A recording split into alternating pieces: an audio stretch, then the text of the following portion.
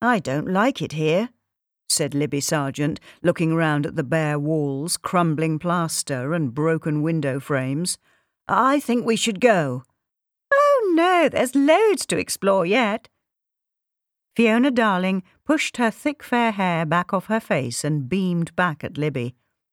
"I wouldn't fancy trying to get up those stairs," said Libby darkly. "They look as though they might collapse any moment." "Oh, I'm sure Ted said they were solid enough," said Fiona. "Anyway, I'm going through here. Kitchen, was it?" "I don't really know. I only came here a couple of times, and that must have been at least 20 years ago." Fiona stopped and looked back over her shoulder. "Wasn't that a long way to go for a meal from where you lived?" Libby shrugged. "A lot of people came over here. We didn't have quite so many upmarket restaurants in the area then. Now we've got television chefs and all sorts. But back then, no. So the Garden Hotel got a lot of trade. And it was pretty." She looked around sadly. All pink and green and light wood it was. I expect they would have changed it when those colours went out of fashion, though. "And when did it close?" "Not long before I moved here, or just after. I know there was never any suggestion of competition with Harry's pink geranium. I think the owner died." Fiona nodded. "That's what Ted said. The son took over or something, but didn't want to carry on with the hotel." "I've not heard much about it, which is surprising," said Libby, "although I expect some of the older residents know. I shall have to ask." She peered at what looked like burning on the floor. "I think there've been kids in here having bonfires." "Really?" Fiona came back and looked down.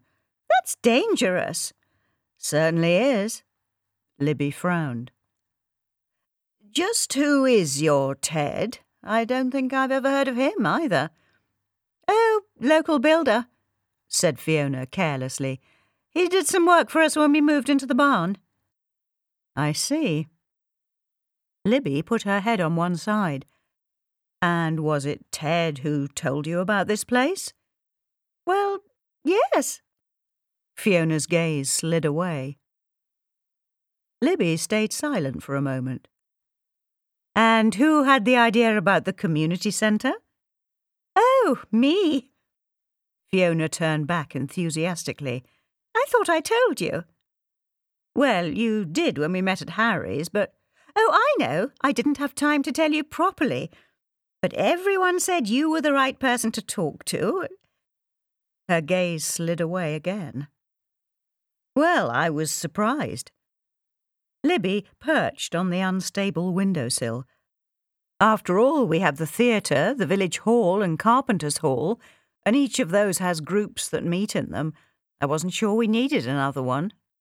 "We could have a craft centre," said Fiona, "and a women's networking centre." "Networking centre?"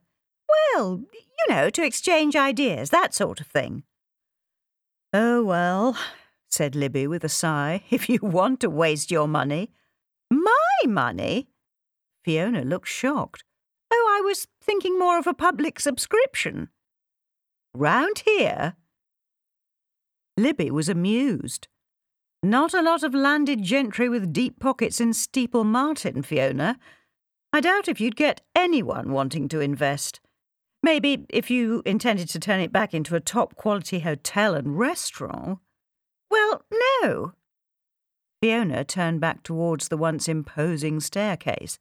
"I'm sure it would work, "Maybe, but you've had a look now. Can't we go?